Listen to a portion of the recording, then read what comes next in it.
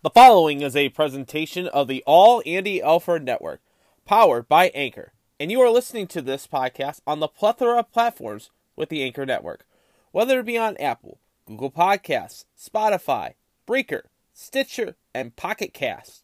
However you're listening, and wherever you're listening, thank you for tuning into the program, and you can always follow the show on Twitter. It is at All Andy Alford. It is at All Andy Alford. What an opening night in the National Football League. The Buffalo Bills prove me right, and they are the team to beat this season in the National Football League. And I know you've been waiting for this. I know you've been wanting my picks. You come to the right place, my friends. NFL Week 1 picks coming up on tonight's episode of All Andy Alford. We went 29-8 in Week 1 in college football last week. Week 2 picks are here as well. And it's opening night and the home opener for our Bowling Green State University Falcons. Can the Doit rock the white? While the Tigers go out to LA and lose, Cleveland plays Kansas City and wins, and a huge series for the Guardians starting tonight in Minnesota. And the Dana Open has come and passed. New champion, Gabby Lopez from Mexico. Could she be the last champion in this tournament? We'll talk about it tonight, right here, on this Friday, Falcon Friday edition of All Andy Alford, right here on the Anchor Network. Guess who's back? All Andy Alford. Yes, me. And a shot at a goal. 24 runs in the span of really shut out. Gambino hit to a home run. Go, Jack. That's way back. Put some extra relish on my hot dog. Bear down, Chicago Bears. Choo-choo, it's time for All Andy Alford. And with that, I say, I love you guys, and welcome into another edition of All Andy Alford, right here on your exclusive home for me. That is with the Anchor Network, and you are listening to me tonight on the plethora of platforms with the Anchor Network, whether it be on iTunes, Spotify, Google Podcasts, Pocket Casts, Breaker, Stitcher, however you are listening, wherever, whenever, and however you're listening.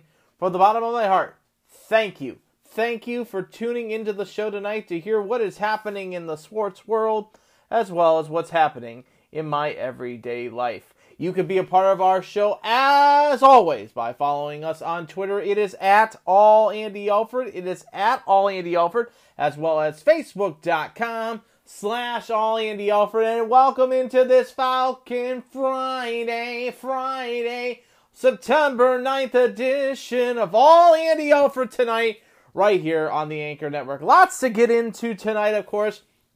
We'll dive into the new reports that are coming out from the Blade and their article on Thursday about the possibility that we might have seen the last LPGA event in Northwest Ohio, and you'll hear my thoughts about that as well, and as well as this past tournament as well. Also, you'll hear my thoughts on the past week in the Diamond when it comes to the Reds, as well as the Guardians, and as well as the Tigers. We'll look at the matchup for this week as well. Also, it is college football's second week.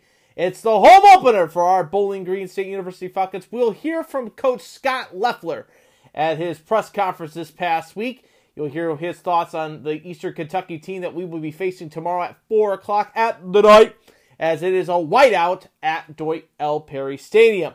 And so much more. But first and foremost, before we continue on, I want to send a special thank you to my good friends, Robert Logan Bear Paul, of course, The Source, as well as Philip, Don't Call Me Teddy Bear, Truman Bennett, for a terrific show this past Tuesday. If you haven't heard our NFL prediction show, then, first of all, why aren't you subscribing? Hit the subscribe button. We do shows 2 times a week here on the All Andy Alford Network. So if you haven't heard the show, go back and listen to it. It is a fantastic show, a full hour and 45 minutes of talking about all things National Football League, getting you set for the big games that are the big season that is ahead of the National Football League as well. And we had great games a great game last night in the National Football League when it comes to the Buffalo Bills and the Los Angeles Rams. And that's where we're going to lead off with first and foremost this past Thursday night as the defending champions. The Los Angeles Rams hosted the Buffalo Bills in a big game, big time feel for this one, as the Bills came out blowing out the defending champion Los Angeles Rams. They blew them out. The Bills they put them getting beat up by Kansas City in the past, and they're focused in on winning the Super Bowl this year. Going up 7-0 early in the first quarter as Gabe Davis gets the pass from Josh Allen. It's 7-0 Buffalo. Then Buffalo's Tyler Bass kicks a 41-yard field goal, and the Bills are up 10-0. Cooper Kupp gets a quick pass from Matthew Stafford, and it's 10-7. And then right at the end of the first half, Matt Gay kicks a 57-yard field goal, tying the game at 10 apiece. And then the Bills just put the throat on the Rams as Isaiah McKenzie gets a 7-yard pass from Josh Allen. Bass kicks the extra point. It's 17-10, and then the shellacking began. Allen runs in the fourth quarter with a 4-yard run, makes it 24-10, and then Stephon Diggs a 53-yard pass as the turf monster got him, but he crossed the plane for the touchdown. Buffalo wins in LA 31-10. Josh Allen, 26 for 31 for 297 yards, 3 TDs, 2 interceptions. Matthew Stafford, 29 for 41 for 240 yards, 1 TD, 3 interceptions. Allen led the rushing carries at 10 carries for 56 yards, 1 TD. Henderson Jr., 13 carries for 47 yards. Cooper Kupp, 13 receptions for 128 yards, 1 TD. Stephon Diggs, 8 catches, 122 yards, 1 TD in the game as the Bills beat up on the Rams 31-10. So that gets you all set up and gives you the appetizer for what this weekend has in store. Of course, if you, like I said, didn't listen to our NFL prediction show, what are you doing? Go back and listen to it. But if you want a little bit more about what I said on the podcast with Logan and Phil, and you just want the synopsis of my picks for this upcoming season, this is how I see it happening in the National Football League this year. We'll start off with the AFC. I have Buffalo winning the East this year at 13-4, getting the number 1 overall seed and winning the East Division. I have New England in second at 9-8, Miami in third at 8-9, and the Jets at 5-12. In the AFC South, I think it's Matt Ryan and the Indianapolis Colts. They're going to be a good team this year. They're going to win the division at 12-5. Tennessee will be in second. They'll finish 10-7. They'll get a wild card spot. It's the 6th wild card team. Jacksonville will finish in third at 5-12. Houston at 3-14.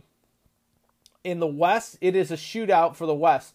I think 3 teams have a possibility of making the playoffs in this one, 2 of which will get wild card spot. But Kansas City, I think, will win the division outright at 12-5, get the number 2 overall seed. I think the Chargers come in second at 11-6. They get the 5th wild card spot. They get the 5th playoff spot. And then I have the Raiders at 10-7, getting a playoff spot, the 7th and final spot in the playoffs this year. And then we get to the AFC North. Now, this is a big topic. You heard it on the podcast before. If you haven't, go listen to it. Me and Logan got at it for almost 15 minutes back and 5 minutes back and forth over this. In fourth, I have the Pittsburgh Steelers this year at 6-11. I have the Cleveland Browns in third, a 7-10 mark this year, and it all depends on the whole Deshaun Watson situation. We don't know, what this team's going to look like after the first 11 games of his suspension is done. Will this team be still competitive in some aspects? Will it be doable? Is my question. I don't think it is. If you look at the Browns' schedule going into this season, for me, it's just I'll tell you the wins. I'll tell you the wins right now off the bat. You're going to lose this week to the Panthers. And that's just plain and simple. You're at home against the Jets. That's a win. Pittsburgh, that's a win. That's 2. At Atlanta, that's a win. At home against the Chargers, that's a loss. At home against New England, that's a win. There's 1, 2, 3, 4 wins right there. At Baltimore, that's a loss. Hosting the Bengals on Monday night, that's a loss. At Miami, that's a win. At Buffalo, that's a loss. At home against Tampa, that's a loss. In Houston, against the Texans, that's a win. At Cincinnati, that's a loss. Against the Ravens, that's a loss. New Orleans, it's going to be a close team this year. I think that's a loss. The Commanders is a win, and the Steelers is a win. So 1, 2, 3, 4, 5, 6. So I'll say 7 to play it safe for the spike win. So 7 and 10. I have 7 and 10. In second, I have Baltimore at 10 and 7. I don't think they get into the playoffs. I don't think they get in. They're one of the 3, 7, and 10 teams that will not make the playoffs. And I'm just being blatantly honest with you guys. The team in the AFC North that's going to win it is the Cincinnati Bengals. I think the Bengals are for real with Joe Burrow. I think they're for real. I'll take Cincinnati to win the division. So, to recap, Buffalo is the 1 seed. Kansas City is the 2 seed. Indianapolis is the 3 seed. Cincinnati is the 4 seed. The 5th seed in the wild card is the Chargers. 6th seed is Tennessee. 7th seed in the last wild card spot is the Raiders of Las Vegas. So it sets up for the wild card, Kansas City over Vegas, Indianapolis over Tennessee, Cincinnati over the Chargers.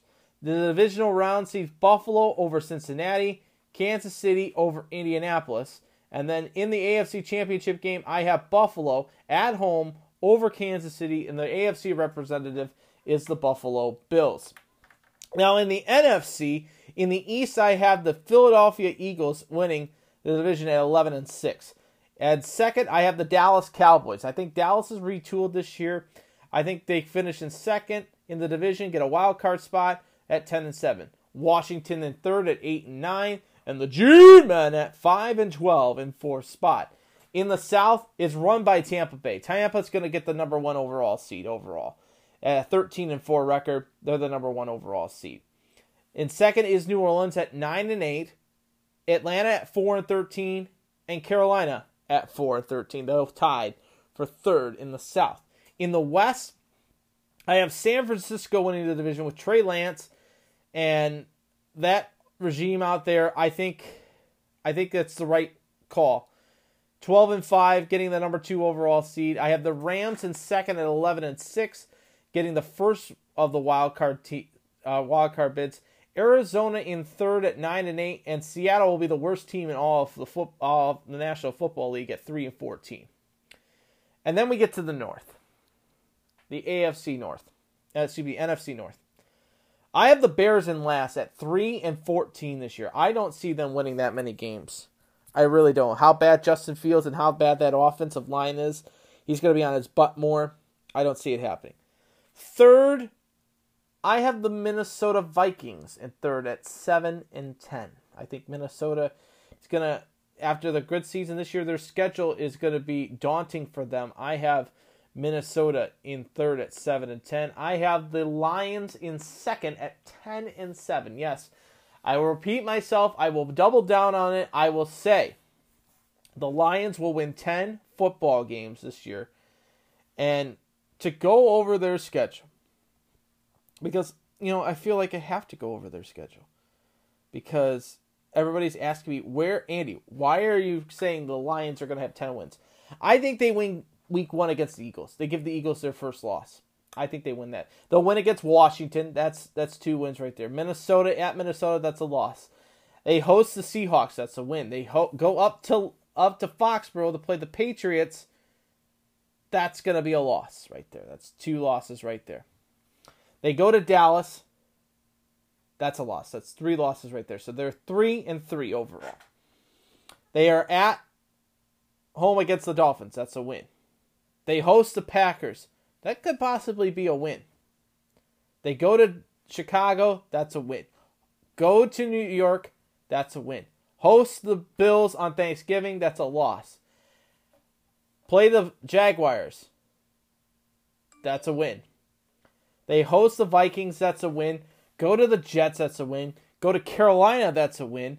Host the Bears. That's a win. And then they go to Lambeau to end the season. And they'll probably lose that game. So 1, 2, 3,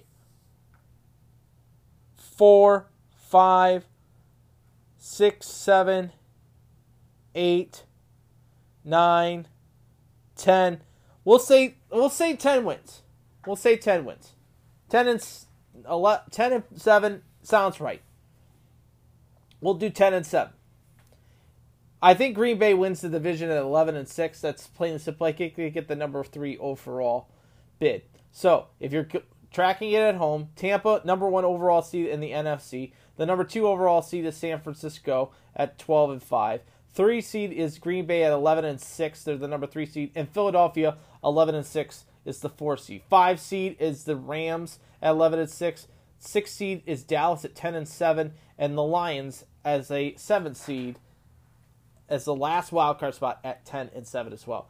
In the NFC wild card race, I have Detroit over San Francisco, Green Bay over Dallas, and now you're going to say, why are they picking against, you talk so highly about Trey Lance, why aren't you picking with them? Well, listen to me. I think Detroit can win a football game. I think Campbell can rally his troops and get them going. I think Detroit can win a playoff game and beat San Francisco.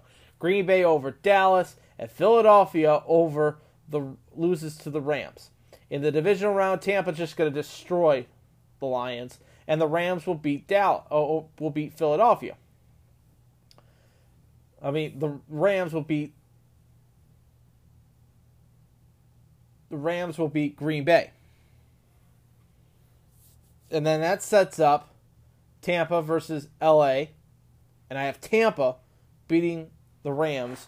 And then for the Super Bowl this year, I have the Bills versus the Buccaneers, both number 1 overall seeds. I have Buffalo winning 35-33 over the Tampa Bay Buccaneers. So that is my NFL prediction for you guys tonight. There's the NFL prediction for you guys. So now, let's do it. I took Buffalo yesterday against the Rams. It's now time to go over my predictions for Week 1 of the National Football League. It's time for Week 1's predictions right here on Oh Andy Alfred. We start off with, of course, the Bills defeating the Rams yesterday 31-10 overall. Getting me my first win of the season. Of course, we now dive into Sunday slate on September 11th, 2022. It starts off at 1 p.m. with the New Orleans Saints battling against the Atlanta Falcons. New Orleans a 5.5-point favorite. I will take New Orleans. San Francisco travels across to the Windy City to battle the Chicago Bears. The 49ers a 7-point favorite. I will take the 49ers. The Steelers travel just a little bit down the road to play Joe Burrow and the Cincinnati Bengals at 1 o'clock. The Bengals a 6.5-point favorite. I will take Cincinnati over the Pittsburgh Steelers. The New England Patriots, led by Bill Belichick and Mac Jones, will take on the Miami Dolphins. Miami, a 3.5-point favorite in the game. I will take New England in that one. Lamar Jackson takes on his former protege, Joe Flacco, and the New York Jets sucks in the Meadowlands. Baltimore, a 6.5-point favorite in this one. I will take Baltimore in this one. Jacksonville travels up to Washington to battle the new Commanders. The Commanders, a 2.5-point favorite in this one. I will take the Commanders at 2.5. Indianapolis travels down to Reliance Stadium to take on the Houston Texans. Indianapolis, a 7-point favorite in this one. I will take the Colts. Then we get to the 4 o'clock slates before we get to our local teams.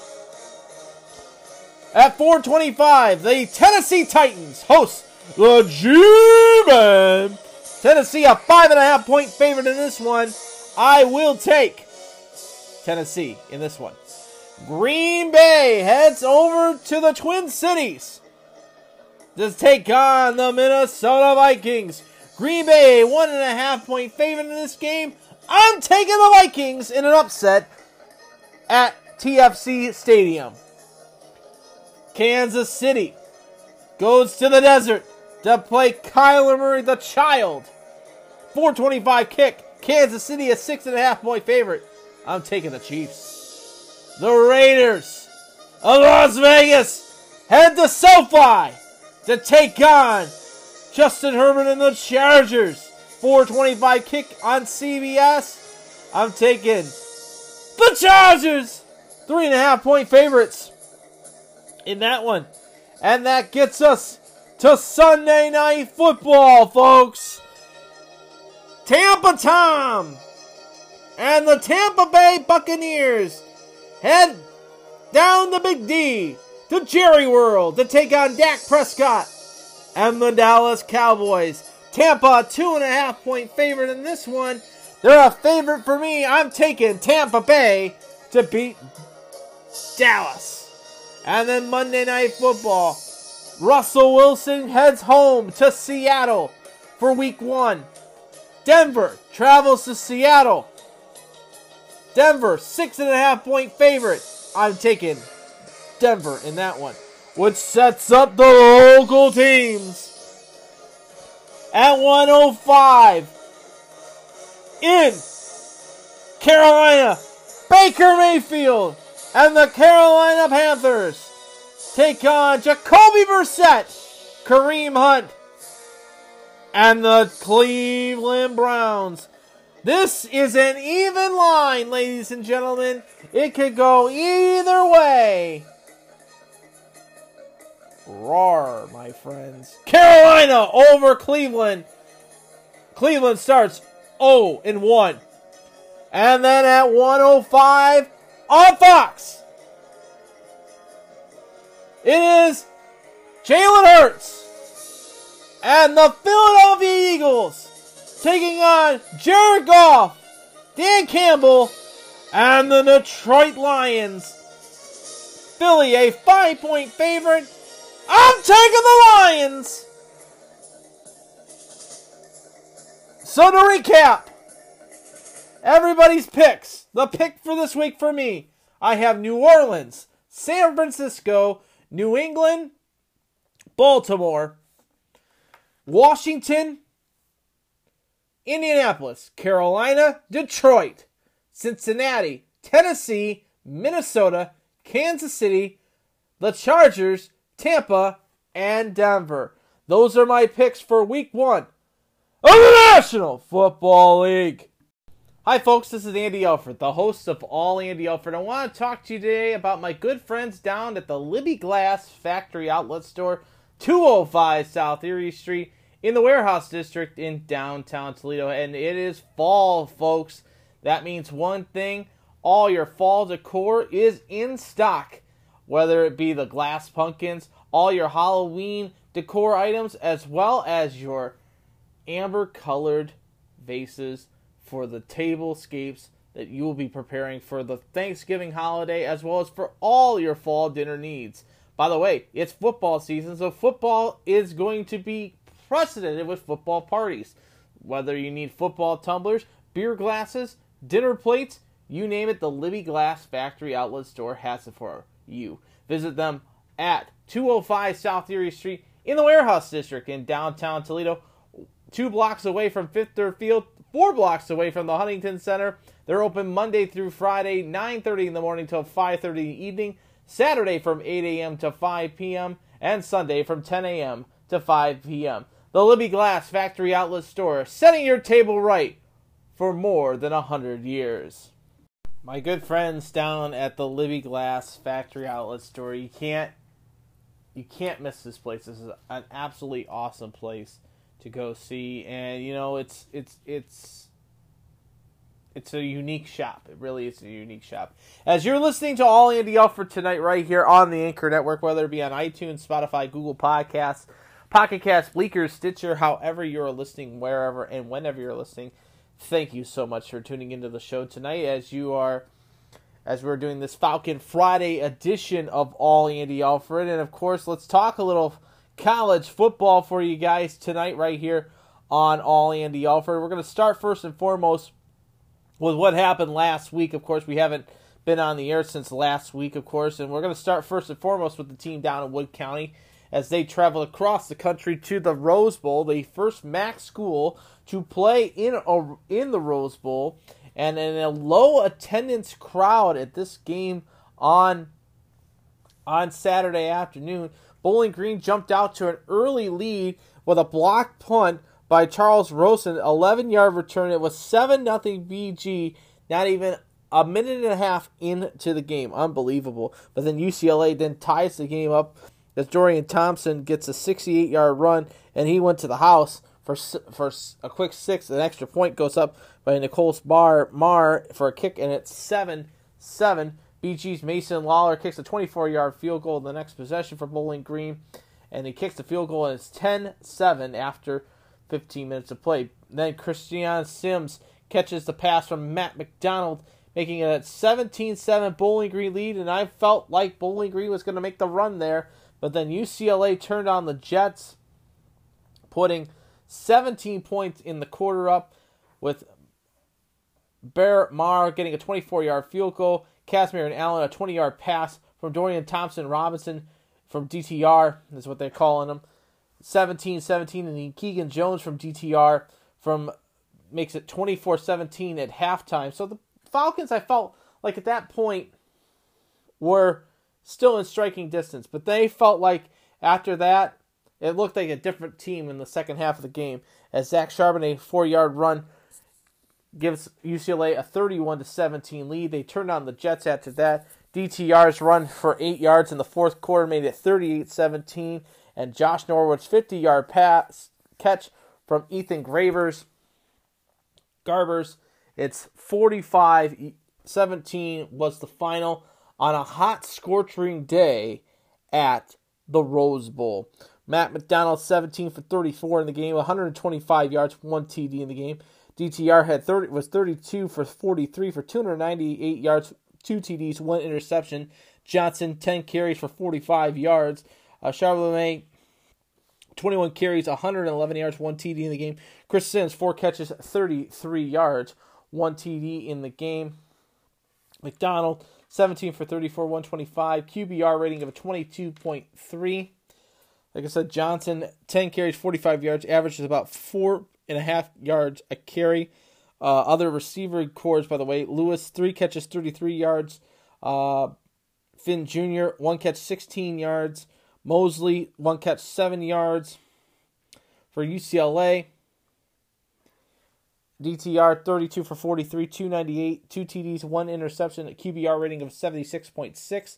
Charbonnet averaging about 5.3 yards a carry for 21 carries for 111 yards. In the game, the overall team stats looked like this. BG had 9 first downs to UCLA's 30. BG 2 for 16 in third down. efficiency. The Bruins 10 for 19. Both teams 2 for 3 on fourth down. Bowling Green had 162 total yards of offense, 125 through the air, 37 yards on the ground. UCLA had 626 yards of total offense, 357 through the air, 269 on the ground. 9 penalties for 60 yards for UCLA, 5 penalties, 45 yards for Bowling Green. 1 turnover for BG, 2 turnovers for UCLA. UCLA led in time of possession, 34 minutes and 48 seconds. Bowling Green, 25 minutes and 12 seconds. BG falls to 0-1. UCLA 1-0 as they beat up on our Falcons 45-17. And we all knew that Bowling Green was probably going to lose that football game. I wasn't expecting us to.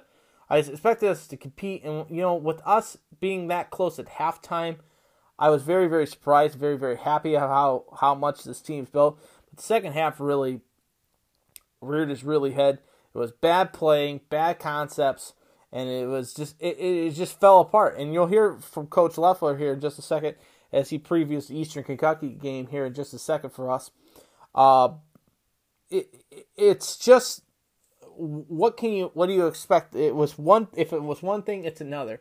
If it's the right thing on one side, it's another thing on another side. So I mean, what can you do? What can you do but just move on from this game, take what you can for the positives, and just move on. That's just plain and simple.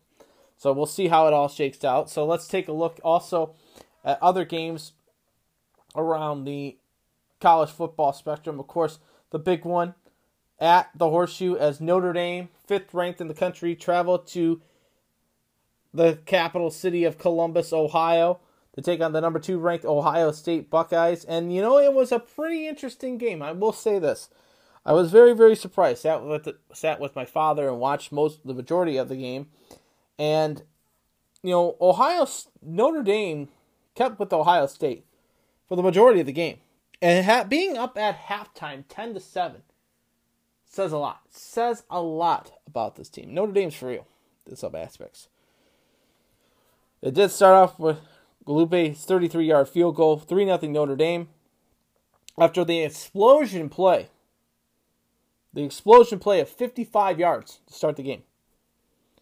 But Njomble, 31-yard pass from C.J. Stroud. It was 7-3 Ohio State. But then, Arik Amas from 1 yard in, and it was 10-7. Galup getting his field goal. It's 10-7. Notre Dame at the half. And then Ohio State then kicked it on. Xavier Johnson, a 24-yard pass from C.J. Stroud. 14-10 Buckeyes. And then Mael Williams with a 2-yard run. It's 21-10 Ohio State. That was the final at the Horseshoe as number 2 takes down number 5, 21-10. For Notre Dame, Buckner 10 for 18 for 177 yards. No TDs, no interceptions. QBR 54.7. It's Buchner. Thierry, 6 carries, 28 yards. No TDs. Etienne, 9 carries, 21 yards. 1 TD for him. Styles, 1 catch, 54 yards. Lindsey, 1 catch, 32 yards for Notre Dame. For Ohio State, C.J. Stroud, 24 for 34. 233 QBR rating of an 89.5, 2 TDs in the game. Henderson, 15 carries, 91 yards. Malik Williams, 14 carries, 84 yards, 1 TD in the game for him. Ndoble, 9 catches, 90 yards, 1 TD. Marvin Harris Jr., 5 catches, 56 yards. Xavier Johnson, 2 catches, 34 yards, 1 TD in the game. Box score team stats look like this. Ohio State had 22 first downs to Notre Dame's 12. Ohio State 7 for 13 on third down. The Irish were 3 for 13 on third down. The Irish had 253 total yards of offense, 177 through the air, 76 on the ground. Ohio State had 395 total yards of offense, 223 through the air, 172 on the ground. 7 penalties for 75 yards for the Ohio State Buckeyes. 5 penalties, 61 yards for the Notre Dame Fighting Irish. The Buckeyes led in possession 32 minutes and 59 seconds to the Irish 27 minutes and 1 second overall. So Ohio State cruises to 1-0. Notre Dame goes to 0-1 with a 21-10 loss to the Ohio State University. So then you have, of course, earlier today, Michigan putting a shellacking on Colorado State, 51-0. It was pretty much over by halftime. I'm not going to really dive into that one. That was a really cupcake game, by the way. For Michigan, it was McNamara 9 for 18 for 136 yards, 1 TD. Crum, 13 carries, 76 yards, 1 TD. Edwards, 12 carries, 64 yards, 1 TD. J.J. McCarthy, 3 carries, 50 yards, 1 TD the game for that one. And then, of course, the other one on the Thursday night game, it was Toledo shellacking Long Island 37-0. Kalucky field goal. It was 6-0 halfway through the second quarter, and then Toledo turned on the Jets. Turner from Finn, 69 yards, 13-0. Finn with a run, 7 yards, 20-0 at halftime. Kalucky, 30-yard field goal in the fourth quarter. No scoring in the third quarter, by the way. Newton, 40-yard pass from Finn, 30-0. And Jordan Lau, 29-yard run, 37-0 was the final at the Glass Bowl. So there is that for you guys. So Bowling Green has a big game. Their hall opener is tomorrow at the Doit. If you're going, please share photos right here on our Facebook page and our Twitter account, which is at AllAndyAlford. Share it for opening night for the home opener for Bowling Green. And remember to wear white, as we want to white out the Doit tomorrow night.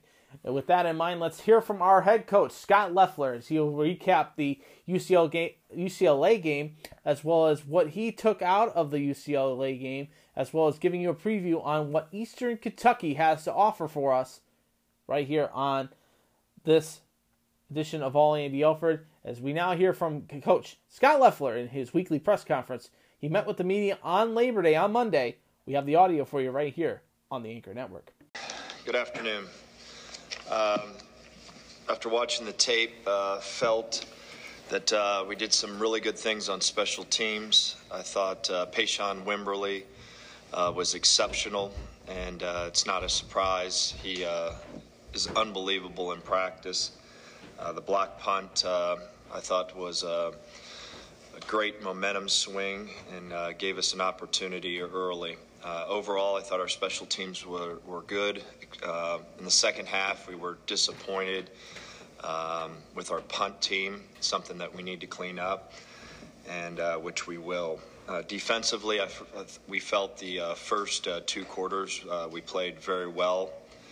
The quarterback was exceptional. We missed too many tackles, and when you let a guy like that loose, he's going to make you pay. So we missed some tackles that we regret, but I thought the overall effort by the defense was exceptional. Joe Sipp, for a true freshman, went in there and played lights out, had 10-plus tackles. I thought J.B. Brown was his first time really being in there for a significant amount of time, played exceptional. And there were some guys in the second half which we're going to need.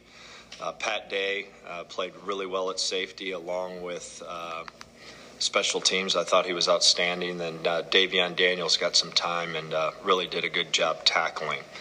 So long and short with the defense, we felt we played well in the first 2 quarters. We wore down because of so many plays.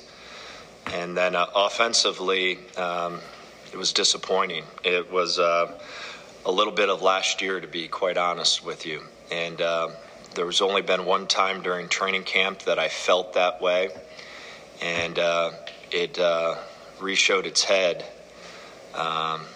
again on Saturday. There was not one position group to blame. The quarterback would have a wide-open guy. We would protect it perfectly, and we missed the throw. Then we'd come back, and Matt would have a great read, and the left tackle misses a block. And it went on and on and on like that offensively. And I was majorly disappointed, just like I said, just because we play a good defense every day. And there's been only one time during training camp that I felt that way. And again, I felt that way on Saturday. So long and short of it, we got to go out and do it on game day. We need to do what we did during training camp and go out and make plays. So I'm expecting our offense to play really well this Saturday, and if not, I'm going to be majorly disappointed. Coach, you mentioned the level of effort. How do you take it to that next level and focus on execution? Well, it's now it's all execution. There was zero lack of effort, which has been a problem for us, and that's over. There's no such thing. If you graded our tape and watched the film in terms of effort, it was exceptional. It was exactly like we wanted, and offensively, we just didn't execute the way that we should. We had an opportunity twice early in the game to really make this thing exciting. We missed a pass to Levi down the rail on their sideline, and then we stumbled in the red zone. And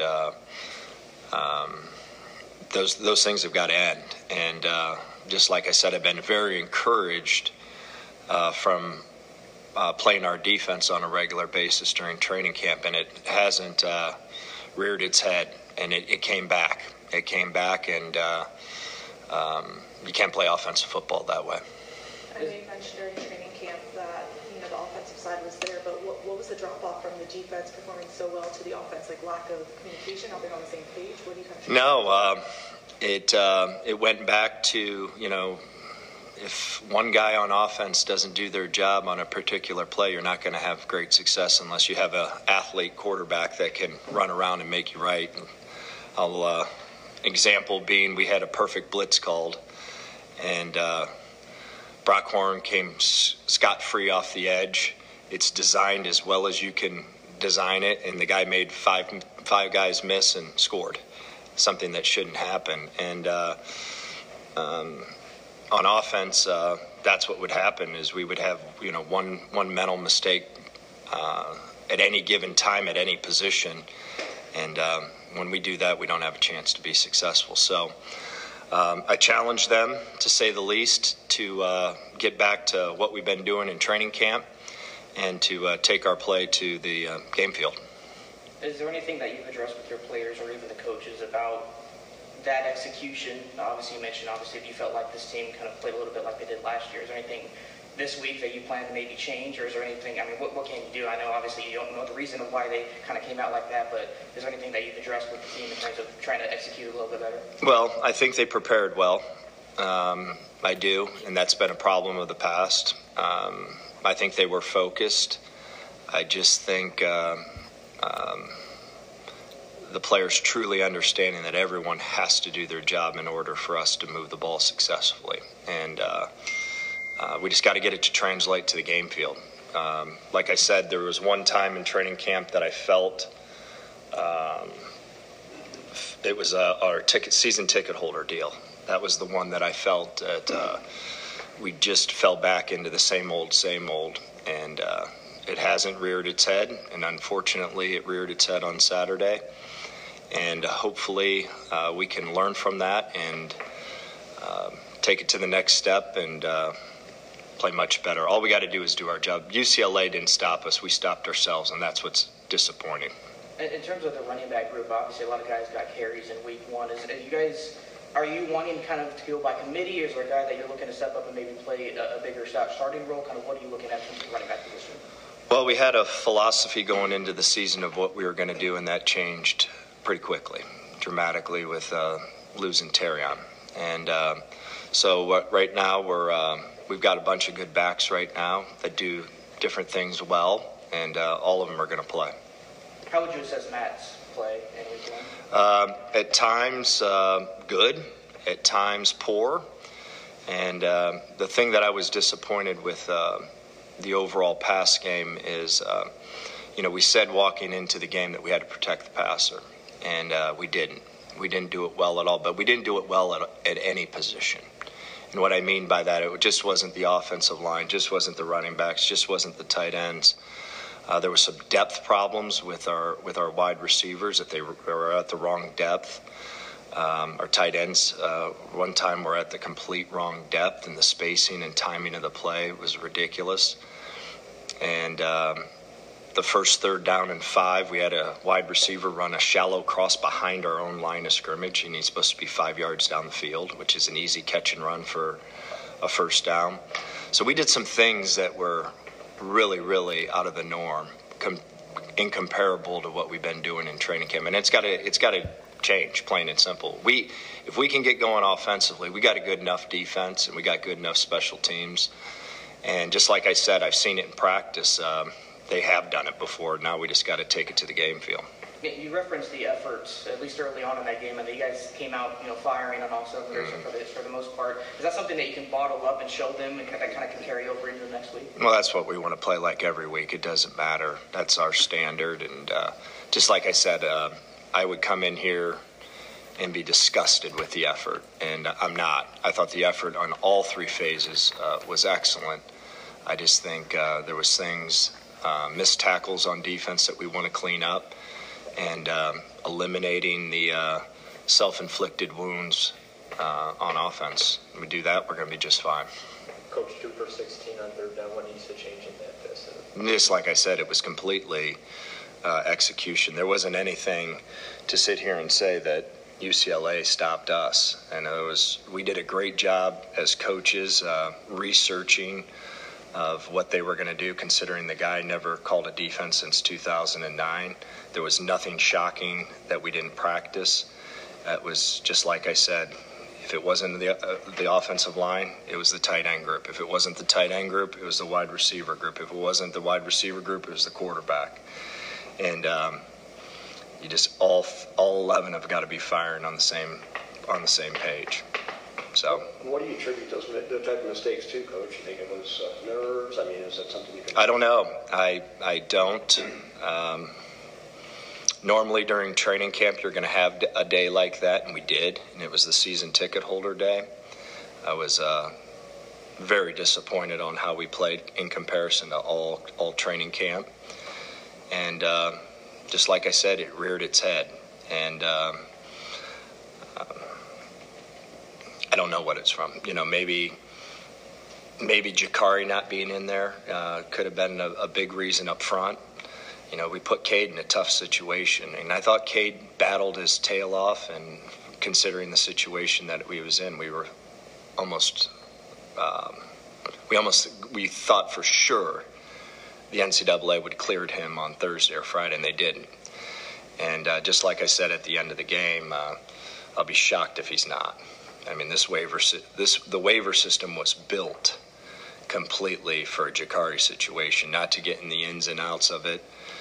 But when you got a 3.1 student that has a baby, that has a family, that does all the right things, was second in voting, and there was a error that we couldn't identify because of how fast the transfer system occurred, and the other school didn't. And 3.5 weeks into him being here, all of a sudden we find out that a class didn't count, that he passed. So if there's a poster child for why the NCAA created the waiver system, this is the poster child. What's the final resolution? I don't think I've heard. Is that something that still could be resolved for? I'm hoping Tuesday. That we can have our center back, because that'll be a huge help. You've said too that oftentimes the coach and the quarterback take way too much credit when things are going well, and way too much blame when things aren't going well.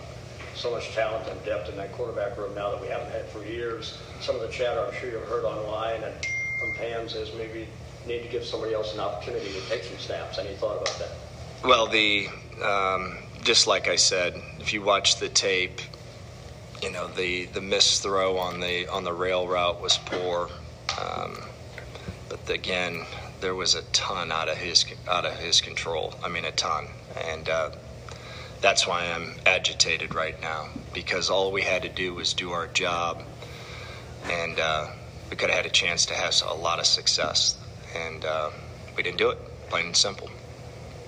Coach, with the expansion of the college football playoff, how happy are you to see MAC teams get an easier path to potentially making a splash on the national stage? You know what? I didn't even know that, to be quite honest with you. It's nothing that I've been totally focused on our guys and getting our guys ready to play Eastern Kentucky. I want to see our offense go out and play well. Speaking of Eastern Kentucky, what are your initial thoughts on that matchup? You know what? I think they've done an excellent job in the transfer portal. An excellent job. I think defensively they're very athletic. I think up front they're big and strong. I don't know how much depth they have, but I do know that the guys that they trot on the field that are starters are very good.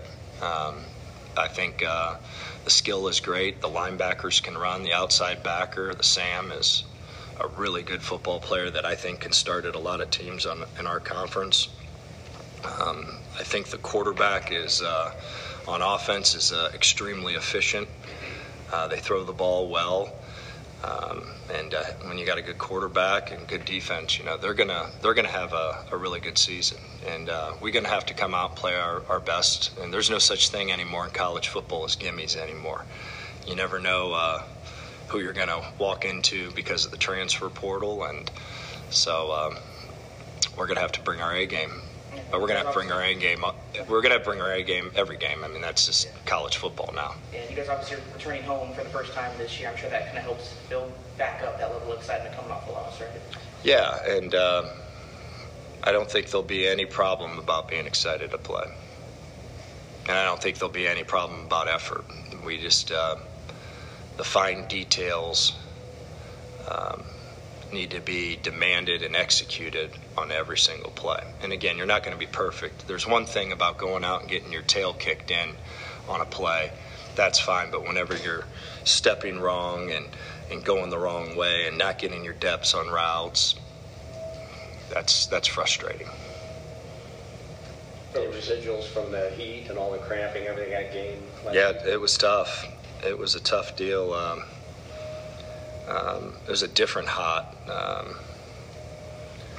It was dry heat, but it was definitely taking its toll on our guys for sure. Obviously, we had cramping issues. We thought we hydrated properly. We're going to need to reevaluate that. Because to be quite honest with you, when I played in the swamp, when we were coaching at Florida, it was way hotter than that because the humidity was so god-awful. So, we need to have a better plan when we get on to Mississippi State. Is it going to keep anybody out of the game this week? What happened last week? I don't think so. Coach, can you talk a little bit more about what it was like to see Peshawn block that punt? It was awesome. It was awesome. He did a great job, and he's been playing like that all camp long. It wasn't shocking whatsoever. So you just heard from head coach Scott Loeffler at his weekly press conference, of course, as Bowling Green gets ready for Eastern Kentucky tomorrow, 4:05 kickoff. That game is on ESPN3. If you have the app as well, you can listen to our big guy, of course, Todd Walker, with the call on that one on 99.1 FM, as well as on the Falcon Radio Sports Network. Of course, recapping some of the other games from last week, of course, week 1 of college football. Like I said, I mentioned I was 29-8 last week in the college football spectrum. Wanted to go over the picks from last week, of course. Akron fell to St. Francis of Pennsylvania 30-23 in overtime. I had Akron and I had St. Francis in that one. I'm just gonna go over the losses. Of course, I had Notre Dame in the win, and they lost against Ohio State 21-10.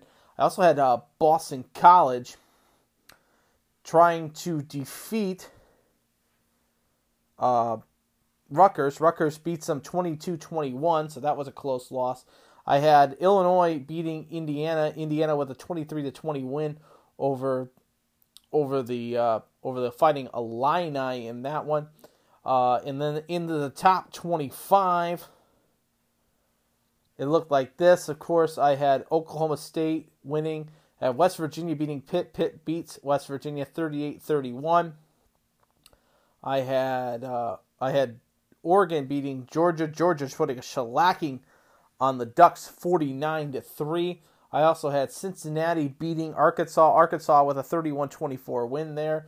I had UTSA beating Houston, 24th ranked Houston. That went to triple overtime in that game, and Houston wins 37-35. That one. I also had my upset special, which was Florida beating Utah, and I was right on that. Florida beats Utah 29-26 in that one. So let's take a look at the rankings going into week 2. By the way, Alabama, the Crimson Tide, at the top spot at number 1. Georgia now moves up 1 spot to number 2. Ohio State 3. Michigan 4. Clemson 5. Texas A&M 6. Oklahoma 7. Notre Dame falls to 8. Baylor's 9. USC is 10. Oklahoma State 11. Florida 12. Utah 3. Michigan State 14. Miami, Florida is at 15. Arkansas 16. Pitt 17. North Carolina State 18. Wisconsin 19. Kentucky 20. BYU 21. Ole Miss 22. Wake Forest 23rd. Tennessee 24th. And Houston 25th. That is what the top 25 looks like for this upcoming week. And now it is time for Week 2's predictions right here on All Andy Alford. So we'll get right into it, of course.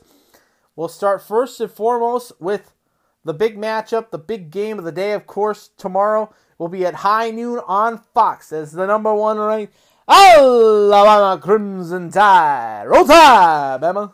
Travels down to Texas with the horns of the Texas Longhorns. Alabama, a 20-point favorite in this one. Look for the upset in this one. I'm taking Texas to beat Alabama, giving Alabama their first loss of the season. Miami, Florida hosts Southern Miss. Noon kickoff on ACC Network. Miami, a 26.5-point favorite. I'll take Miami in that one. I have Arkansas taking on South Carolina on ESPN. Arkansas, a 9-point favorite. I will take Arkansas on that one. 23rd ranked Wake Forest takes on Vanderbilt. Wake Forest, 13-point favorite. I'm taking Vandy in that one. North Carolina State taking on Charleston Southern. 12:30 kick. NC State in that one. Utah battles Southern Utah. 1:30 kick on Pac-12 Network. I'll take Utah on that one to rebound back for them. Tomorrow, 2:30 kick on NBC. Notre Dame. First game at Notre Dame Stadium. They're a 20.5-point favorite versus Marshall. Taking the Irish in that one. Furnham goes into 5th-ranked Clemson. 1 o'clock, 3:30 kick on ACC Network. I'll take the Clemson Tigers on that one. Texas A&M hosts Appalachia State. 3:30 kick on ESPN2. I will take Texas A&M in that one. Big one here. 24th-ranked Tennessee goes into Pittsburgh to battle the Pitt Panthers. 3:30 kick on ABC. Tennessee a 6-point favorite. I'm taking Pittsburgh in that one. Tomorrow, Wisconsin will keep going here. Stanford versus number 2 ranked Georgia.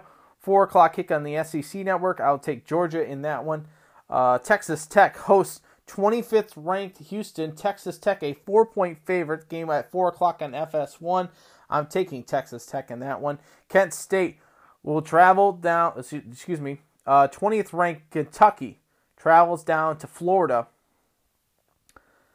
7 o'clock kick on ESPN. I am going to take Florida in that game. Central Arkansas battles 22nd ranked Ole Miss. 7 o'clock kick on the SEC Plus Network on ESPN Plus. I'll take Ole Miss. USC. This is the ABC game tomorrow night, the primetime game. 10th ranked USC travels to Stanford to battle the Cardinals. USC an 8.5-point favorite. I'll take USC. Arizona State battles 11th ranked Oklahoma State. I will take Oklahoma State in that one. And then you have 9th ranked Baylor traveling out to Provo to take on the BYU Cougars. BYU a 2.5-point favorite in that one. I will take BYU in that game. Then we get to the Big Ten slate tomorrow. It looks like this. Minnesota hosts Western Illinois. Noon kickoff for that one. I'll take Minnesota. Northwestern hosts Duke. I think this is going to be a very close game, but I will say Northwestern gets the big win over that one. Ohio, the Bobcats of Ohio, will travel to Penn State. ABC kickoff at noon. I will take Penn State in that one. 19th ranked Wisconsin takes on Old Crimson themselves, the Washington State Cougars. 3:30 kick on Fox. I will take Wisconsin. And that one is Wisconsin, a 17-point favorite. Maryland, 1-0, takes on Charlotte, who's 0-2. Maryland, a 26.5-point favorite. I will take Maryland in that one. Like I said, Akron travels to 14th ranked Michigan State. 4 o'clock kick on BTN. Michigan State, a 34.5-point favorite against Akron. I will take Michigan State in that one. This is the big one right here. Iowa State, 1-0, will battle Iowa. Both teams 1-0. Iowa, a 3.5-point favorite. I'm going to take Iowa State to beat Iowa in that one. Virginia travels to Champaign to battle the Fighting Illini. Illini, a 4-point favorite. 4 o'clock kick on ESPNU. I will take the Illini in that one. Purdue will take on the Indiana State 1-0, Purdue 0-1. I will take the Boilermakers to bounce back in that one. Wagner travels to Rutgers to battle the Scarlet Knights. I will take the Rutgers Scarlet Knights over Wagner. Georgia Southern heads to Nebraska to battle the Cornhuskers at 7:30 on FS1. I'll take Nebraska in that one. And then Idaho battles Indiana tomorrow, 8 o'clock kick on BTN. I will take Indiana in that one, which sets up the two local teams. As 4th-ranked Michigan will host Hawaii tomorrow night on Big Ten Network, 8 o'clock kick. Michigan a 52-point favorite in that one. I'm definitely taking Michigan in that one. And then Arkansas State tomorrow on BTN will travel to the Horseshoe to battle the 3rd-ranked Ohio State Buckeyes. The Buckeyes a 44.5-point favorite in this one. I'm taking Ohio State. So now let's take a look at the Mid-American Conference for you guys. Southern Alabama travels to Central Michigan. Central Michigan a 5-point favorite in that one. I'm going to take South Alabama in that game. They're really good. They were good last season against Bowling Green. So I will take Southern Alabama. Western Michigan travels to Ball State. 2 o'clock kick on ESPN+. Western Michigan 6.5-point favorite. I will take Western Michigan. Holy Cross travels to Buffalo. I'm going to take Buffalo in that one. Robert Morris travels to Miami of Ohio. Both teams over in 1. I'm taking Miami of Ohio. Kent State travels to 7th-ranked Oklahoma tomorrow. 7 o'clock kick on ESPN+. Oklahoma, a 33-point favorite. I will take Oklahoma in that one. Tulsa welcomes in Northern Illinois. Tulsa, 6.5-point favorite. 7 o'clock kick for that one. I'm going to take NIU in that game. I'm taking NIU in that game. Eastern Michigan battles Louisiana Lafayette. 7 o'clock kick on the NFL Network. I'm going to take Louisiana Lafayette in that one, which sets up the local teams. Toledo, 7 o'clock kick on ESPN+. will welcome in UMass. Toledo, a 28.5-point favorite. I'm taking Toledo in that game.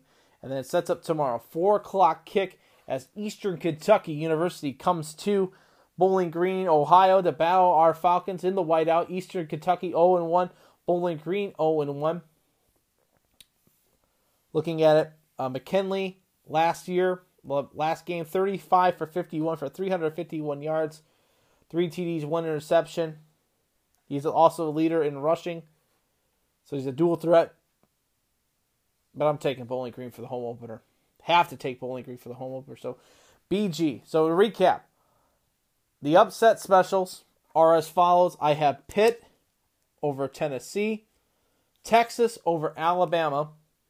I have NIU over Tulsa. Locally, I have Michigan and Ohio State and Toledo and Bowling Green. And Michigan State as well, too, winning their games. So take it as you will. Call your bookies. And those are Week 2's predictions of college football right here on All Andy Alford on the Anchor Network, whether it be on iTunes, Spotify, Google Podcasts, Pocket Casts, Bleaker, Stitcher, however you're listening, wherever and whenever you're listening. Thank you for tuning in. And now let's dive into talk a little baseball, of course. Let's recap what's happening on the diamond with the Tigers as well as what's happening with the Guardians. So now let's take a look at the diamond right now. Let's talk a little baseball, of course. Let's talk about the Detroit Tigers. The Tigers getting ready for their series tonight as they take on the Kansas City Royals. A big series for them. But they were just out in L.A. for a quick 3-game series and lose 2 of 3 to the Angels with a big win on Wednesday, 5-4. They will now take on the Kansas City Royals for a quick 3-game series there. Manning tomorrow on the bump, 1-2 with a 3.86 ERA. He'll take on Hensley, who's 3-7 with a 4.98, 4.10 first pitch for that one. Concluding game on Sunday will be Tyler Alexander, 3-9 with a 5.23 ERA. He'll take on Singer, who's 7-4 with a 3.38 ERA. On the bump tonight, of course, for the Tigers, it will be Wentz on the bump.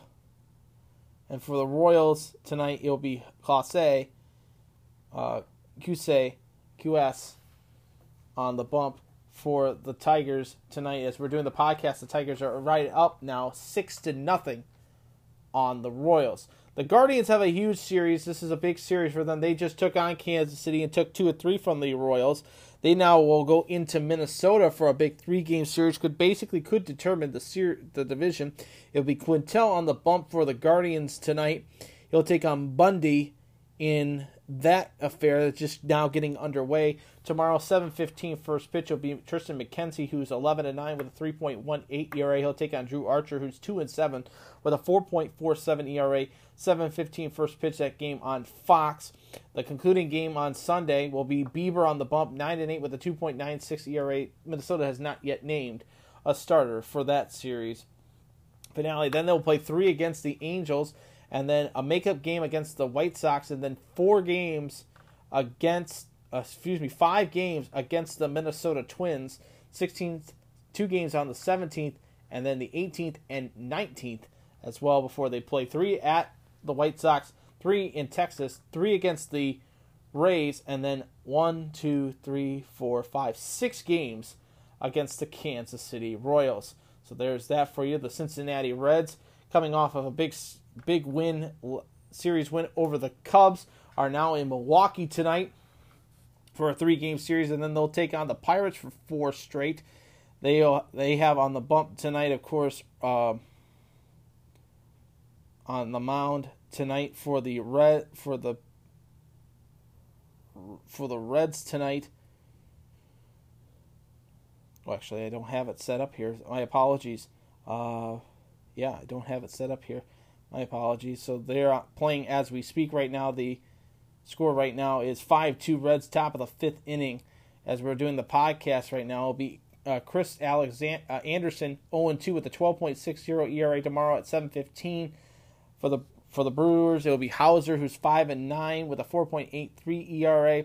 For Milwaukee on Sunday, it'll be Woodruff. He's 9-4 with a 3.41 ERA. He'll take on Dunn, who's 1-2 with a 4.82 ERA. Looking at the standings going into this weekend's play, it's pretty much setting up for an interesting showdown for the Central. The Guardians are 70-65, holding the top spot. Minnesota only a game and a half out at 69-67. The White Sox are right there at 70-68, also a game and a half out. Kansas City 56-82, 15 and a half games out. Detroit in last at 52-65, 19 games out. In the East, it's run by the Yankees. They're 83-55. The West is run by the Astros at 88-49 overall. In the National League, the Cardinals hold the top spot at 81-57 in the Central Division. The Reds in second to last at 55-80, 24 and a half games out of first place. So the postseason looks like this. If it started today, it will look like this. The National League, the top team is the Dodgers at 94-42, the Mets at 87-51, and the Cardinals at 81-57. So the Cardinals would play the Phillies at 75-62. The Padres and the Braves would battle each other out to see who would play between the Mets and the Dodgers. So there's that. And then the American League, Houston holding the top spot at 80-49. The Yankees are 83-55, and then the Guardians are 70-65. The wild card, the Rays at 77-58. The Mariners are 77-60, and the Blue Jays are 76-60 as well. So there is that for you guys right there. Matchups for this weekend to look out for, other than the Tigers and Royals, Reds and Brewers, and Guardians and Twins. You have the Cardinals are in Pittsburgh. The Mets are in Miami to battle the Marlins. Philadelphia is hosting Washington. The Rays are in New York to battle the Yankees. Astros are hosting the Angels. Let's see, other big games. Dodgers and Padres. Big weekend series there, so lots to look forward to this weekend in the world of baseball as well. As you are listening to All Andy Alford tonight right here on the Anchor Network, whether it be on iTunes, Spotify, Google Podcasts, Pocket Cast, Bleaker, Stitcher, however you're listening, wherever and whenever you're listening. Thank you for tuning in. And now let's talk a little golf and the possibility of what we're hearing from Sylvania, Ohio. So we're hearing these rumors that are coming out of Sylvania, Ohio, and this was a report that came out in the Blade on Thursday's edition of The Blade that the Dana is pulling out their sponsorship for the golf tournament for the LPGA, and the possibility that there will not be an LPGA event as of next season.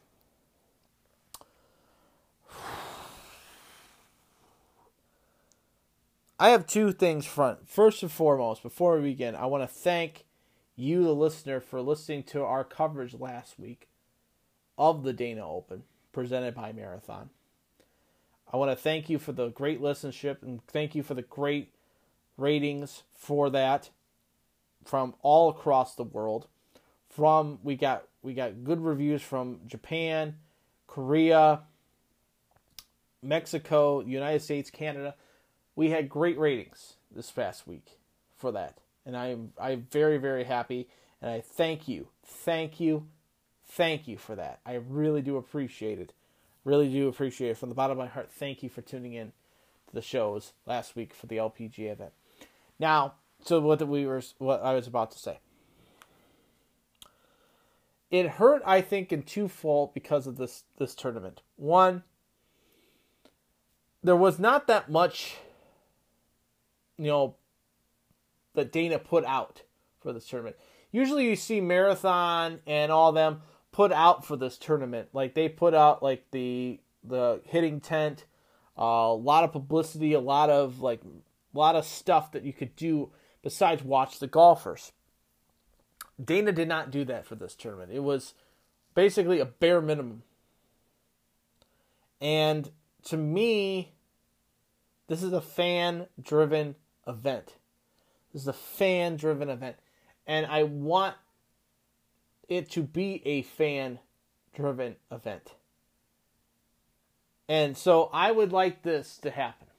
I would like for the three major glass companies in the city of Toledo, Owens Corning, OI, and Libby, to join together to make this the Glass City Tournament.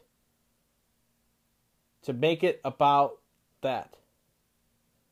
Either have Owens Corning be the lead sponsor, present the 2023 Owens Corning Classic, presented by OI and Libby Glass. I like for that to happen this year. Because if Dana is pulling out, which they are, of this tournament, they're not going to take the tournament next year, then make these three come together and take this tournament. Because we need this tournament. This is a focal point. This has been a part of the community for the last 30 some odd years. We need this tournament to continue in the city of Toledo, in the Northwest Ohio sports spectrum. And we need to bring this tournament back to June and July. Because of the volunteers that we need for this event. We do. We need the volunteers for this event. I'll give you a story. On Friday, I was at the course with my wife.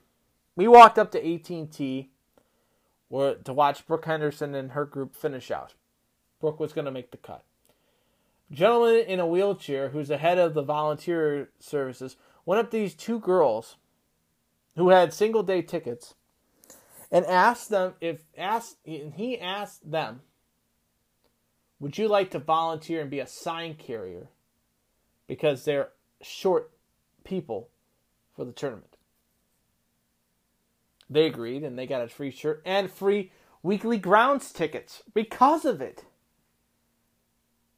They didn't even look at me and my wife and say, hey, do you guys want to do it? No, they didn't. So, I think of it as two things, and this is a recap of the tournament as well as an Andy Rants. I don't like the fact that you've got to pay to be a volunteer for this tournament. I have never liked that. Never liked that, period. And the high amount that you have to pay just to volunteer for this tournament turns off so many people to do this. It really does. And for me, it's like, why would I want to volunteer when I'm not going to get, I'm just going to watch golf? It just boggles my mind that people pay to volunteer for it. And I know you might love the tournament, and I love the tournament. Don't get me wrong, I love it. But it's just I get paid to do this show to the media, to cover it for you, the fans, that don't get a chance to go to the tournament because you're maybe working during your first shift. Maybe you're working third shift. You don't want to stay out and go watch early golf. You want to sleep. I'm going to be here to cover it for you. But the fact is that you're paying to volunteer. It just doesn't make sense. And then you make the tournament Labor Day weekend when you've got competition between the National Football League and final week preseason. You got first week of college football. You've got the third week in high school football. You've got the kids back in school. Colleges are back in session. Why make the tournament that weekend? Why? They said this year it was because they wanted more of a field to be in the field. Well, what killed this tournament more was that you didn't have the Corda sisters.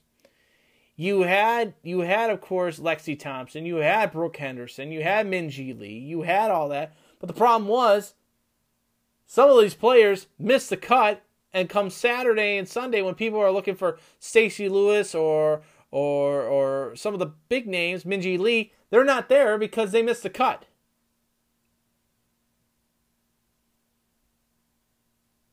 So you set it off as a closed course. You have 156 golfers, and then they cut it down to 75. And I don't know. If you would have had the Corda sisters with this tournament, I think you would have drawn better ratings. You would have drawn more of a crowd because they were putting the lightning in a bottle from the Solheim Cup from last year, and they said, you know what, we're going to put this in a bottle. We're going to put it for the Dana Open and move the tournament then. And don't get me wrong, Thursday and Friday's being there on the course, it was very, very quiet because the kids weren't in session. And if you want to grow the game more for women in golf, especially young girls, you don't do it when they are in school. You don't. You don't do it when they're in school. So, if we keep this tournament, if this tournament stays, one, it has to be combined between the three glassmakers in the city of Toledo. That's number one. Number two, we need to close off the volunteer situation. It needs to be closed off. You shouldn't have to pay to be a volunteer. And if you do pay, you're paying a small amount. You're paying a small amount to be that. Okay? That's number two. And number three, you move the tournament back to being what it is in July. So that A, you get more volunteers. B, you get more of the younger audience that wants to be there. And C, you get the competitive play. And then I'll say it, another one, you open up the field and you try to increase the purse a little bit more. So that you would have a Corda sisters. You have somebody to come play it. But overall, this tournament this year, if I have to give it a rating, I give it a C+. They took the lightning in the bottle from Solheim, figuring that they could pull it off for this tournament, and it failed. But we had a great day. We had great days out there, except for Sunday when it was absolutely miserable. I can tell you, I was cold, I was damp, I wanted to get out of there as soon as I could. I wanted to do the Sunday show from there. I was soaked. I got my equipment out. It was damp. I had to let it all dry out. That's why we didn't do the final episode of the show until Monday. Labor Day Monday. Because I wanted to make sure everything was all dried out and ready to go. So, if you were wondering why the show was not posted until Monday, that's why. That's why right there. But they are playing this weekend in Cincinnati, which is the inaugural Kroger Queen City Championship presented by Procter & Gamble. Right now, Jinli 6 leads the tournament at 13 under par.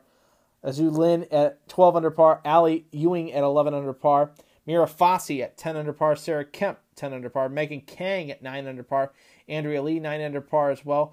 Nasa Hadakora, 9 under par as well. Anna Norquist at 7 under par. Leona McGuire, 7 under par. Brooke Henderson tied for 15th at 6 under par with Mira Alex. Emma Talley as well as at 6 under par, tied for 15th. Drakeberg, 5 under par as well too. The defending the champion of the Marathon Classic, Gabby Lopez, is at 5 under par. She's tied for 22nd as well. Jessica Korda, 4 under par, tied for 26th. Hannah Green, 4 under par, tied for 26th as well too. Diana Finkelstein, 3 under par. Lindbergh, 3 under par as well too. Brooke Matthews, 3 under par as well. Jian Kim, 3 under par as well. Paula Ritu, 2 under par. Paula Kramer is 2 under par at tied for 45th. Sarah Schwartzel, 2 under par. Emily Skosel, 2 under par as well too. Mina Hagerguy, 2 under par as well too. Chelatoy tied for 61 at 1 under par. Danielson, 1 under par as well. Yuka Sasso, 1 under par as well. And Melina LeBlanc, 1 under par as well too. Two players that missed the cut at even par, which was the par today, are the following players: Jennifer Kupcho, Ann Van Dam, Lucy Lee, Amy Olsen. You also have Stacy Lewis, Miriam Stackhouse, Minji Lee misses the cut at 1 over par. Is that who I think it is? Well, I think that is. Yeah. Allison Emery misses the cut at 2 over par. Brittany Ademeyer, 2 over par, misses the cut. Lexi Thompson misses the cut at 3 over par. Kelly Tan, 3 over par. Clemente, who qualified again for the 3rd straight week in a row. Gianna Clemente, 14 years old, qualified again for the tournament, misses the cut at 2 over par. To be at 3 over par. Jinli 5 misses the cut at 6 over par. Urban misses the cut at 11 over par. And Jennifer Song withdrew at 4 over par with illness. So, we'll see how it all shakes out. Round 3 tomorrow on the Golf Channel starting at 2 p.m. It goes from 2 until 5 for you guys there. So, there's the golf. Of course, PGA was happening this week. The BMW has been suspended as they were over in they were over there, and they have suspended play, and we'll explain why here in just a little bit. Also, other news and notes to pass along. The NHL Traverse City camp begins on Monday. Looking forward to seeing this camp take place. It is going to be a huge camp in Traverse City, Michigan, as the Blue Jackets will be taking part in this camp. They'll be taking on the Detroit Red Wings, as well as the St. Louis Blues and the Toronto Maple Leafs. So it will be coached by Trent Vogelhuber, who's the head coach of the Cleveland Monsters. Some of the players that are going to be playing in this group will be Kent Johnson, as well as Owen Sillinger, Jordan Dumas, Luca De La Baluz, Ben Boyd on the forward side. On the defensive side, you see Cole Clayton, as well as Marcus Bjork, and Denton Matachuk as well. The goaltending is, of course, Jet Reeves and Pavel Kanjin for the Jackets as well. News and notes around the National Hockey League, of course. It looks like Erik Karlsson says he hasn't asked the San Jose Sharks to trade him amid their major changes in the offseason. Eddie Olczyk has announced that he will take over the Kraken job in Seattle.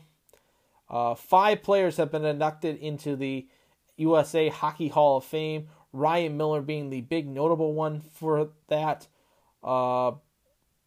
That's huge. That's absolutely huge for the game of hockey. Ryan Miller going in. Steve Cash going into the Hall of Fame as well. So it's good to Jim Johansson as well. So good to see that. So the training camp begins, and the Traverse City tournament begins, and then we get into training camp for the National Hockey League. So it's all coming together. The fall sports are starting to start up, and training camp for hockey will begin, which means the walleye will begin pretty soon. So I'm looking forward to that as well, too. Right here on the Anchor Network, as you're listening to All Andy Alford tonight, right here on the Anchor Network, whether it be on iTunes, Spotify, Google Podcasts, Pocket Cast, Bleaker, Stitcher, however you're listening, wherever and whenever you're listening. Thank you so much for tuning into the show tonight. And now let's dive into the final segment of the show, which is Andy Rants for you tonight. So it's now time for Andy Rants tonight. And if you haven't hit the subscribe button yet, then what are you doing? Hit the subscribe button. We do podcasts each week, 2 times a week this week, right here on the Anchor Network, of course. And, if you want to follow the show, follow us on Twitter. It is at AllAndyAlfred, as well as Facebook.com/AllAndyAlfred. So there is that for you guys tonight. Two things tonight in the Andy Rant segment. One is what I witnessed today, as well as what I witnessed Wednesday. Wednesday evening, I got a chance to reconvene with Robert Logie Bear Carr, the Source, and Phil Bennett. We all got together. With my friend Wes, we all got together and sat and watched the Mudhens take on the St. Paul Saints at Fifth Third Field. There was probably about 2,600. I think it was 2,600 is what the attendance was for the game on Wednesday night. This gentleman, who you see usually, if you watch a Mudhen game and you watch it on BCS, and there's a gentleman behind home plate who wears these big headphones and glasses. Now, we're towards the end of the season, so there's not that much left of stock left in the back of the food concession stand area. So I noticed when I was getting my chicken tenders and fries and my ice cold Budweiser, I noticed that the souvenir cups were not souvenir cups. They were just big Pepsi cups, but they were the plastic Pepsi cups with the plastic lid on top of it. So I said, all right, no, I'm not gonna get that. I was just gonna get a beer no matter what the situation was, because I felt like getting a Budweiser. Anyway, the gentleman that sits in that spot behind the home plate in the glasses came back up to the counter, was raving and yelling at the volunteers, saying, "This is not a souvenir cup. I paid $6 for a soda in a souvenir cup, and I didn't get a souvenir. This is not a souvenir cup. This is a regular cup. I want half price. I want it because it's not a souvenir." Listen, buddy. These people are volunteers who are trying to raise money for their charitable organization, and you yelling and screaming about a stupid souvenir cup? How dare you? How dare you? First of all, it doesn't look like you need to have extra sodas. You have 4 hot dogs in your tray. Like, you need a soda. I bet you'd be a diet soda. That's one thing. But just to belittle and to belate these people who are just trying to make money. I have done it. I did it in the past. When the ballpark was built in 2002, I was at my alma mater, which is Toledo School for the Arts, and I would volunteer from 2006 to 2008 every summer. Any chance I got a chance, we volunteered for it. The booth was open for us. I volunteered because I loved to help people getting their food, and I got to watch some baseball and be in the ballpark at the same time. So volunteering and seeing that, and I raised money for my school. Never had that many people complain about like my food taking or my drinks or anything like that. I worked with my principal, Mr. Howard Walters, over the situation. I love working with the guy, and the man is a gentleman. He is a scholar. I miss him every day. So, but listen, to belittle and to berate somebody because the cup is not a souvenir cup where you have season tickets every year, and you buy a drink probably every time you come. Do us a favor. Maybe not buy a souvenir drink when you come. After all, you spent over $20 on hot dogs. A hot dog's $4.25. You bought 4 hot dogs, that's $17. Think about that, buddy. Don't belittle and berate the volunteers. Don't.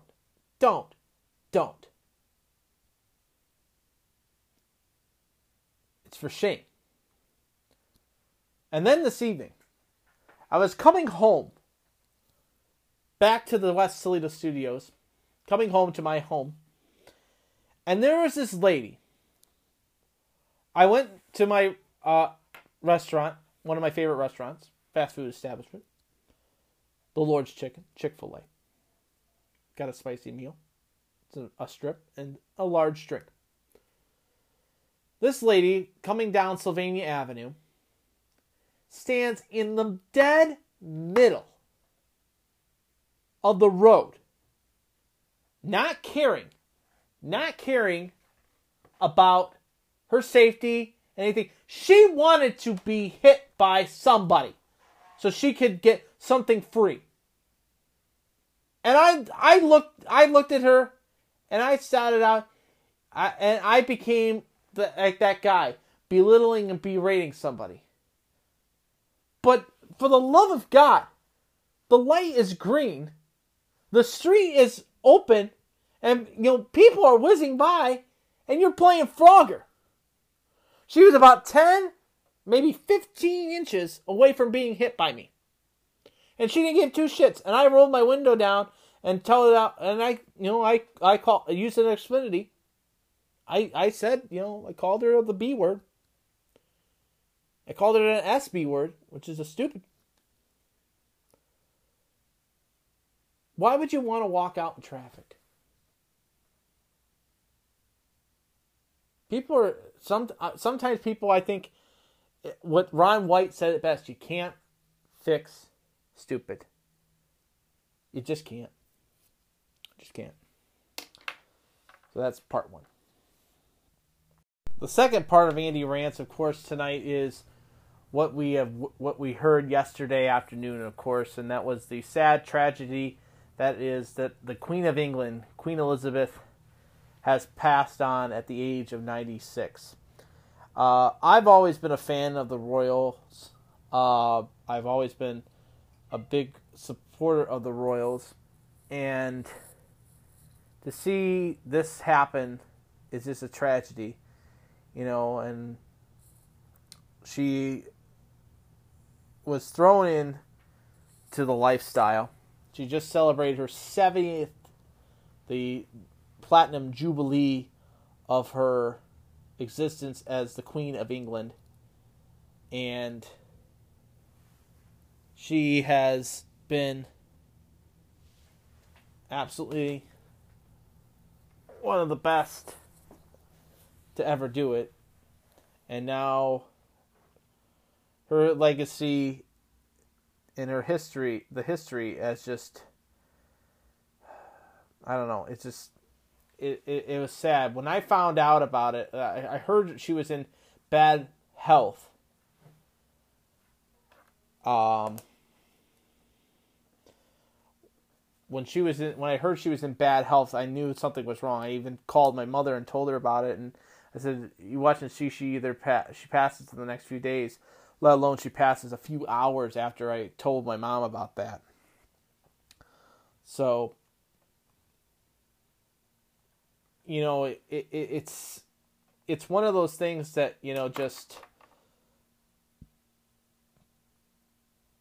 makes you think. What the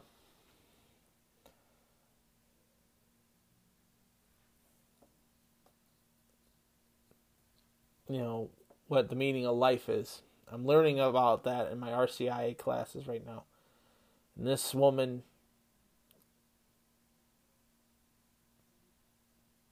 devoted to her country at a young age and loved it and cared about it. And she will be sorely missed. And now her son, Charles, becomes the new king of England.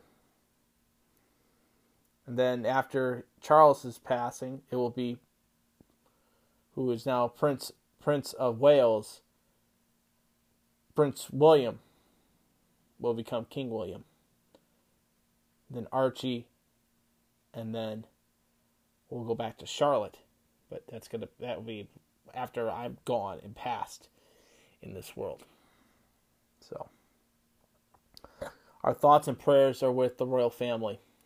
It is a day of mourning. The BMW, all of England's sports have been put on postponement for the next 12 days as we mourn the mother,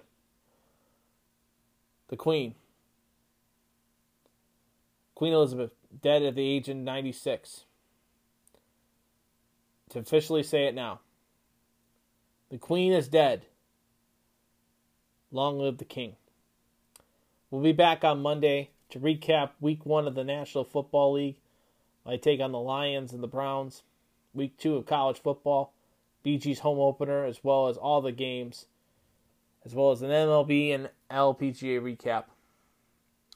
I close tonight with the British National Anthem, God Save the Queen, in a memory of the mother,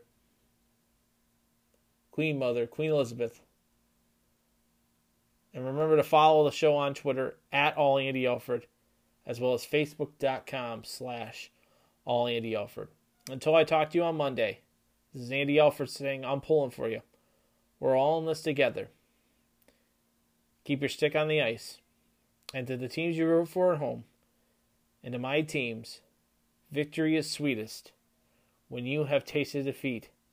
We now close tonight's show with the British National Anthem, God Save the Queen. Have a great weekend, everybody. And I'll talk to you on Monday, right here on the Anchor Network. Love you.